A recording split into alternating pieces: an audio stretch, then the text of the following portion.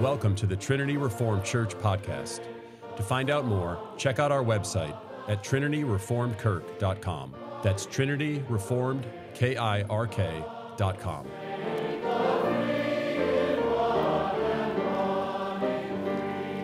C.S. Lewis on church membership.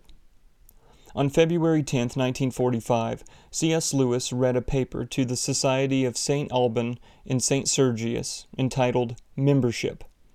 The paper was published in June of 1945. It has since been published as the 7th chapter in the book The Weight of Glory and Other Addresses. Lewis makes several points that are relevant to the topic of church membership. What follows is an interpretation and summarization of Lewis's points. First, church membership counteracts poisonous privatism and communist collectivism. There are two competing trends in modern society. The first is that religion is entirely a private activity. The second is that collectivism ruthlessly defeats individualism. It is paradoxical and dangerous for religion to be relegated to solitude.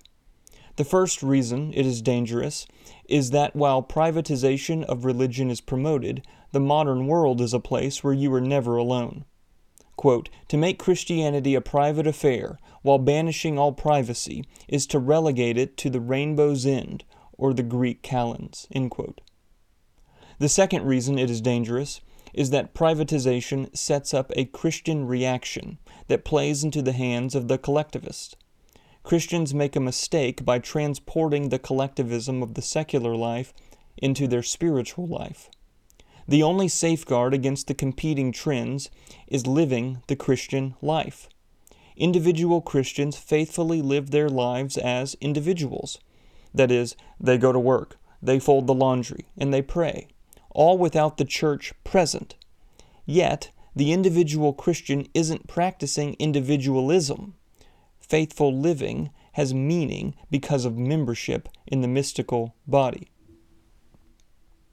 Second, members are essentially different and complementary. The organs differ in function. The eye sees, and the feet carry the load.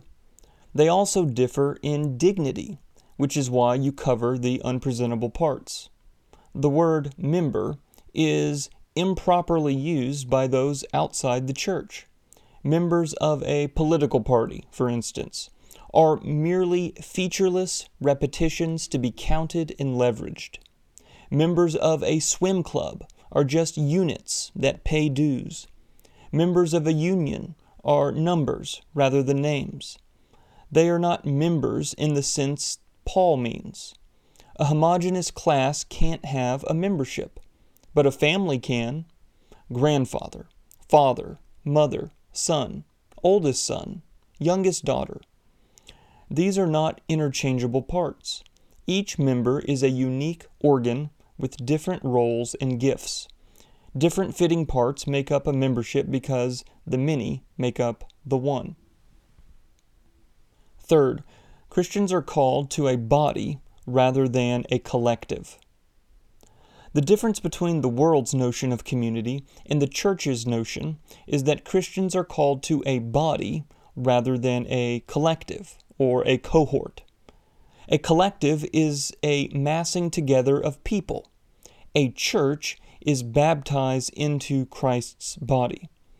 The church is a society that unites creatures to the Creator, mortals with the immortal, and the redeemed with the Redeemer.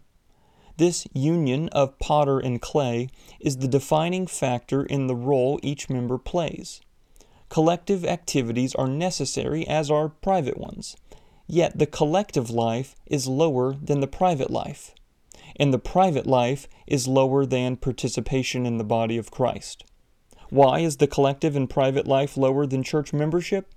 Because neither is a mystical experience. Fourth, church membership is the maximum fulfillment of your role. Other factors account for a diversity of operations united in the Spirit. There are pastors, elders, and deacons. There are husbands, wives, and children. There are gifts of service, administration, and mercy. This continual interchange of complementary roles is the ministry of Christ to man. It's not that every individual brings value to the body, as if God's job is to recruit talent suitable to fill the openings. Rather, God has made every one of His sheep for a particular role, calling, and vocation. A man is not fully himself until he is united to Christ and receives, through the washing of regeneration, his inherent value. In conclusion, Lewis closes the essay with these words, quote, "Christianity is not, in the long run, concerned either with individuals or communities. Neither the individual nor the community, as popular thought understands them, can inherit eternal life, neither the natural self nor the collective mass, but a new creature." End quote. Thanks for listening. To find out more, check out our website at trinityreformedkirk.com. That's trinityreformedkirk.com.